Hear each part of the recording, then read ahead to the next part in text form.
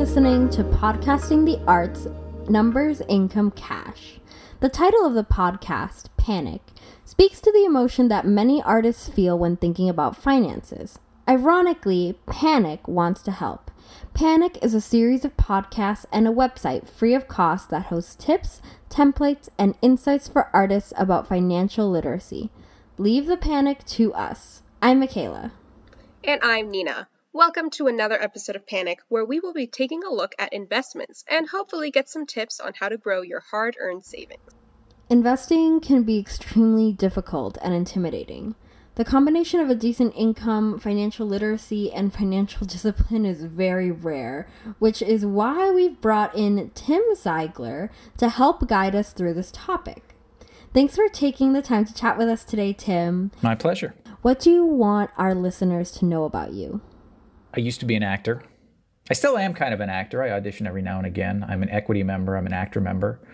But after a theater career that ended in probably 2017, I became kind of inspired by the world of investments. And so I went out and became, I guess what you would call a financial advisor or a financial security advisor, but a person who deals with investments, among other things. Nice. That's awesome, Tim. So before we begin with our regularly scheduled programming, we like to ask all our guests something just to get to know them a little bit better. So I think this is a little bit topical given the time we're in, but we'd love to know what you think of meme stocks such as GameStop. Oh, yeah, GameStop. I knew that we were going to talk about GameStop at some point today. Okay, what's my take on GameStop? Okay, there are so many angles at which to take this. So GameStop, the impression of GameStop is that this is an example of Redditors, or what we would call the working class people, feeding it to hedge funds. And there's a really great narrative that's been created behind that, where we say, yeah, we're taking money from the rich and giving it to the poor. I think that is naive. What we heard is that there were two funds in particular, Melvin Capital and Citron Research, who were short GameStop. What we didn't hear was all of the funds that were long GameStop. So, yes, a whole bunch of people who were in early made a whole bunch of money, I hope. The downside of that is all of the people who saw it at $480 or $400 a share or $350 a share and decided to buy then. Now, as we say, as we speak, GameStop is kind of back on its way up right now. For some reason, it's trading back at $270 per share. There is no one in the world who can explain why it's trading at $270 per share. But so it's a pretty safe assumption to say it's not going to be trading this high a year from now. That's my take on GameStop. That's the short take on GameStop. I could talk about this for a longer time than this, but I'm sure you could. And noted, I guess I will not be investing in GameStop after this podcast. So today we're going to switch things up from our regular format, and we're actually going to open up the conversation with something that comes from a listener. So Erica Mori asks, what's the best way to start investing if you're an artist with virtually no understanding of how the stock market works? Also, how can I learn? That's a great question. The simple answer is to talk to an advisor. That would be if you go into your bank and you say, I have some money to invest, they'll send you into the back room to talk with the person who deals with the fancy conversations and stuff like that. Or you find somebody like me, or you do the thing where you post on Facebook and you say, hey, does anybody have an investment person that they trust? What I would not recommend, and I had planned on saying this before that first question, is taking your financial tips from a place like Reddit or market pundits on television or anything like that. Not because they don't know what they're talking about. They do know what they're talking about. They just don't know your situation. And there is no such thing as financial advice that is, there are exceptions to every rule, but generally speaking, there is no such thing as financial advice that is true for everybody. So if you want to have a conversation about your finances, I would recommend finding a professional. That's awesome. Thanks. And now we'll go back to a regularly scheduled programming. What types of factors affect what types of investments we should choose? Should we consider things like the duration or the amount that we should invest? Yeah, all of it. A big one is your personal anxiety levels. I don't like the word risk when it comes to stocks in particular, when it comes to investments, because risk, by kind of definition, when we think of the word risk, we think of rolling a dice, or we think of betting on the outcome of the game, or we think of something that's incredibly risky. I like the word volatile. Volatile is when you look at a stock chart, you'll see what we describe as the wiggles, where it goes up and then it goes down, goes up, and there's seemingly no kind of reason why it goes up and then why it goes down on a day-to-day basis. That's just based on that's when the admin person at that particular firm decided to hit the sell button. But if you are able to tolerate the anxiety of volatility, that's a big factor. So your anxiety levels are a big one. Your time horizon is obviously a big one. Generally speaking, market volatility is kind of irrelevant unless you need your money tomorrow. If you need your money tomorrow and the market tanks 5% tomorrow, that sucks. If you don't need your money for 20 years and the market goes down 5% tomorrow, but it goes up 5% the next day, it's like nothing happened. So time horizon really matters. Your age matters, and this is an interesting one because age is often linked to time horizon, but the big thing about age is that it's a lot harder to make up the difference. If you have a really big loss in investments at the age of 30, you generally speaking have a long runway of earnings power ahead of you. Whereas at the age of 65, you're maybe not going to be working for another 30 years. And if you lose a whole bunch of money on an investment, harder to make it up. Those are the three big ones. There's more than just that, but those I would say are the most important. And the biggest one being your anxiety levels. Nice. That's a really interesting take. I never thought to consider my anxiety with money when I was thinking Well, what they'll say is risk tolerant. If you go and talk to somebody about it, they'll say, "What's your risk tolerance?" And again, goes back to the theme. I hate the word risk. Right. Anxiety levels describes it better. Yeah, that makes a lot of sense. So what about if we're thinking about investment accounts? What about a TFSA or an RRSP? What's the difference between those, and how do we know which ones we should be choosing? Excellent question. This is, ever since the TFSA was invented, this has been the conversation to have. Should I invest in a TFSA or should I invest in an RRSP? The big difference between TFSA and RRSP, think of it this way. The R in RRSP stands for taxable at retirement. Doesn't actually, just work with me. R in RRSP stands for taxable at retirement. The T in TFSA stands for taxable today. So let's say, hypothetically speaking, I have 10 grand in savings. I've done really well. I have 10 grand. And I'm trying to choose whether to use an RRSP or a TFSA. In example one, I use an RRSP. What happens? So I'm an actor. I did what an average actor does. I made 30 grand last year, let's say. If I deposit 10 grand into an RRSP, I get a deduction for $10,000. So when it comes time to do taxes, I only have to tell the government I made $20,000. So it can help for my taxation today. Your growth is non-taxable on an annual basis. So you get what's called tax-deferred growth throughout the years. The downside is that, let's say in 30 years or 35 years, your $10,000 has become $100,000, which is not particularly abnormal. So your $10,000 has become $100,000. Not only is the $90,000 of growth taxable at that time, the $10,000 you originally put in is also taxable at that time.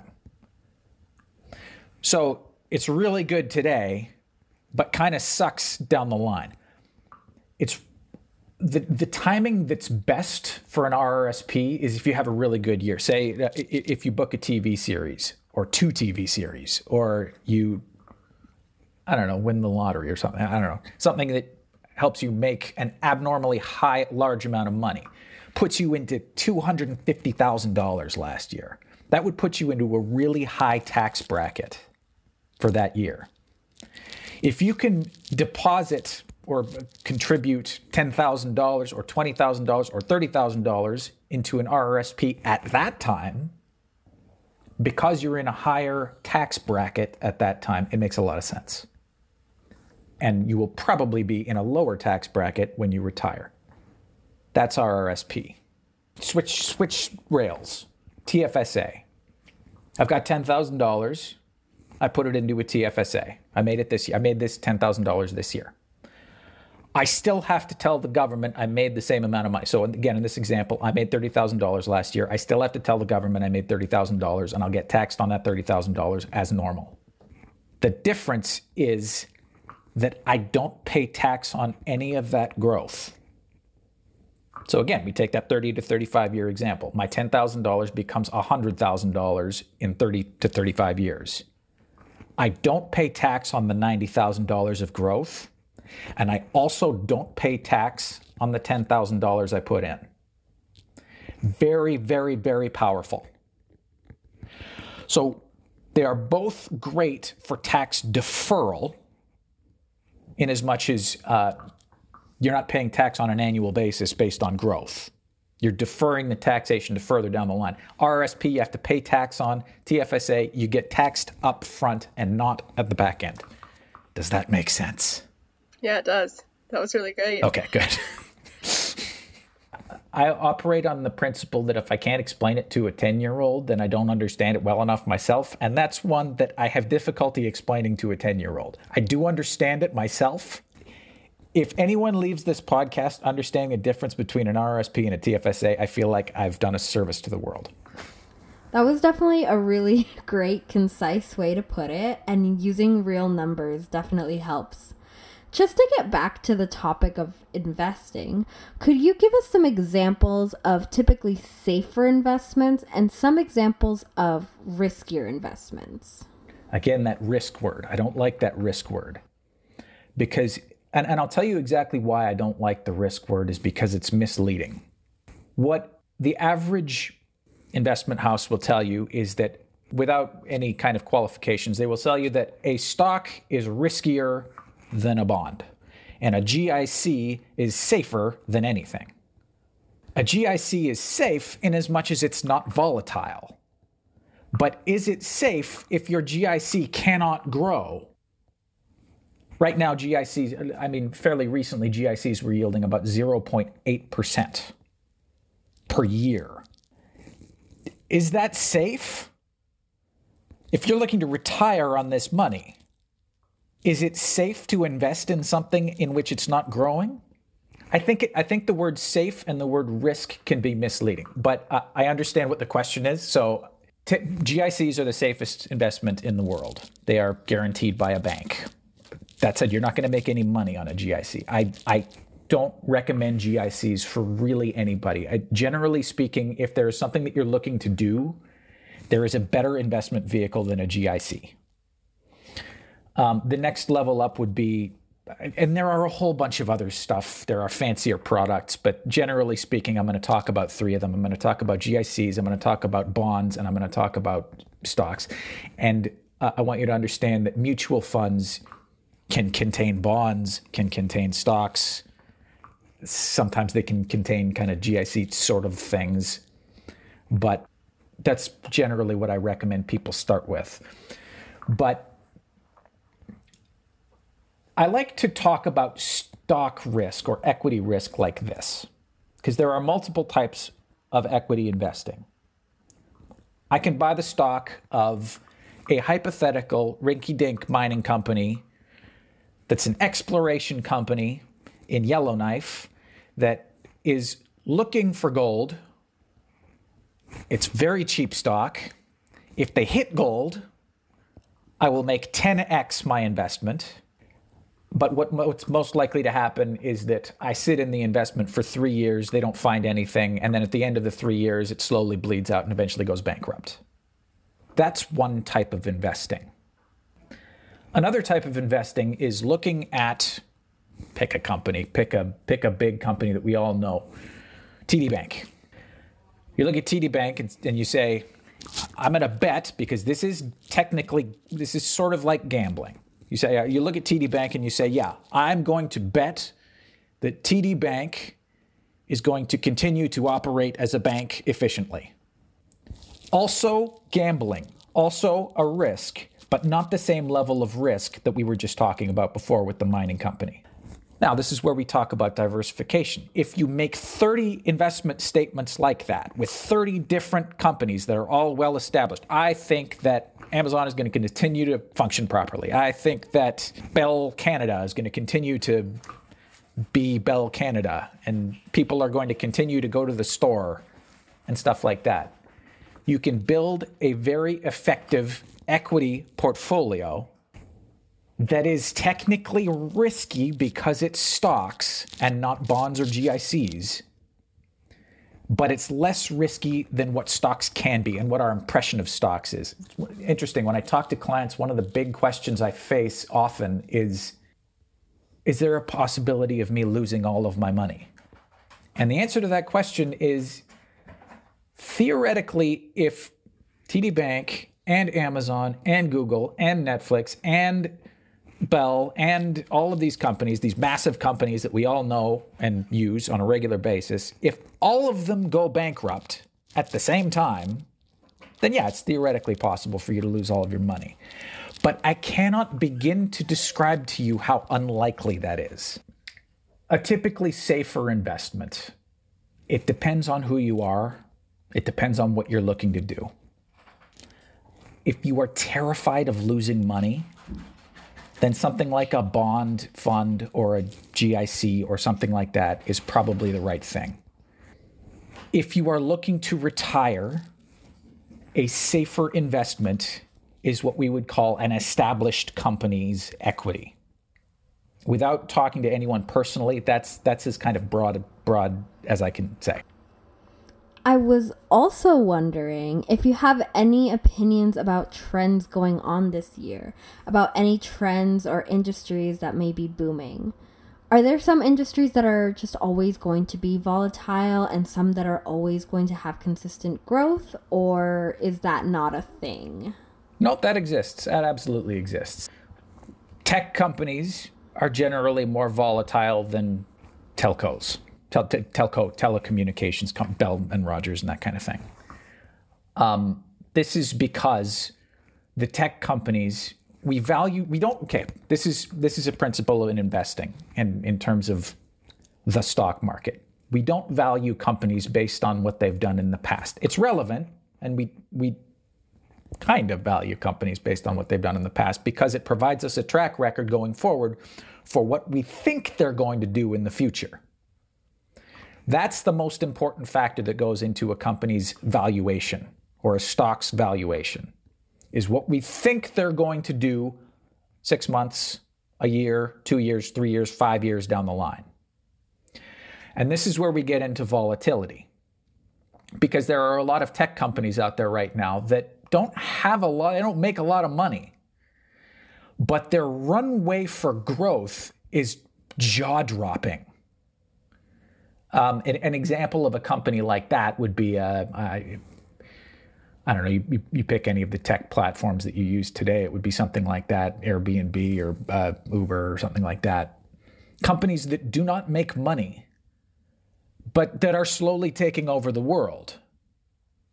And a bull is a person who is optimistic about an investment. A bull would say, they're going to continue to gain market share, and once they own the entire world, they will be able to have pricing power, and they will be able to make a lot of money, and everything will be really, really great for investors. The bear is the opposite of the bull. The bear is more pessimistic about an investment. The bear would say, this company doesn't make money. There is no guarantee that this company is ever going to make money. And so what you have is a really wide range of possibilities for what the future may look like. This contributes to volatility. So something like a coronavirus hits, and we look at a company like Uber, and we think, are they going to survive? Are they going to go bankrupt? Are they going to be able to raise money? Or will this contribute to their taking over the world? We don't really know. That can lead to wild volatility. Whereas a company that's, again, more established, a Bell Canada or something like that, is not going to, we're still going to use our phones. We're still going to go to the grocery store. We're still going to buy toilet paper, something topical for what happened last year. There are certain things that we are going to buy and where demand is relatively predictable. And then there is stuff where demand is more speculative. And anytime the further speculative you get, the higher the risk-reward ratio is, the higher the range of outcomes is. And I have one more follow-up question. When you're buying stocks and you're starting to build up your portfolio, what's a good indicator that it's time to sell? Oh, man. This is why I like to recommend mutual funds, because you effectively outsource that type of decision making. Let's take GameStop as an example. People bought it. Let's say take the most optimistic route. Let's say you bought towards the bottom. You bought at $15 per share, and then you're looking at your thing at $300 per share. You know it might go higher, but it might go lower, and you're kind of in that nowhere place of should I sell or should I hold on or what should I do? I don't know. I have no reason why it's $300 per. I have no reason why it's $20 per share. GameStop is. I mean, I'm talking a little bit outside of my scope. I have not done a deep dive on GameStop or anything like that. But generally speaking, it's not like GameStop makes a whole lot of money as a company. There are ways of valuing companies at 20 times forward earnings or 10 times forward earnings or stuff like that. But then even that kind of gets thrown on its head. So we're in a low interest rate environment. Does that mean that a company like this should trade at 10 times earnings, or can we expand that to 15 times earnings? Well, it's got some recurring revenue. It's a very complicated question, when to sell. When should I buy? When should I sell? And people who read charts, there are technical analysts who will say, well, you want to buy when it on a flat base, and you want to sell when it reaches a standard deviation above the 50-day moving average. It's complicated. That's why I recommend mutual funds, because you outsource that decision making. People who know far more than I do, and far more than pretty much anybody else out there, get to make the decision about when to sell. And I trust them. And for artists that are just starting to learn about investing, where do they go? Do they just go to their bank and ask about their mutual funds? Is that the best way to get started? Yeah, that's one way of doing it. You go to a bank. You can post on Facebook, or whatever social media thing you're using. You can do the, hey, Hive Mind, tell me your favorite person. Tell me the person that you like. And you'll get a whole bunch of options that way. I like that just because there's a personal touch to it. One of the downsides of going to the bank is that, generally speaking, when you go to the bank, the person who works with you will be promoted before they talk to you again, or they will be in a different position before they talk to you again. And so every time you go to the bank, you wind up with a different person, and you have to kind of go through your entire life story every time you talk to them. So it can often make a lot of sense to go with somebody who's more independent. I think the best way of doing it is to ask your friends who they're doing it with, frankly. Thanks so much for taking the time to chat with us today, Tim. You gave us a really great comprehensive overview on how to invest. And if our listeners want to learn more about you, where can they find you? TimothyZiegler.com, TimothyZiegler.com. That's my website. And there's also kind of this budding YouTube channel, which is very young, but up and coming. Great. We'll be sure to link that in the description so our listeners can take a look at that. And also, don't forget to visit our website, which is artspanicpodcast.com. It will include a transcript of this episode, as well as more tips and templates for planning your finances. And of course, don't forget to join us for our next episode, where we will be talking with our special guest, Rob Brill, on how to manage your money.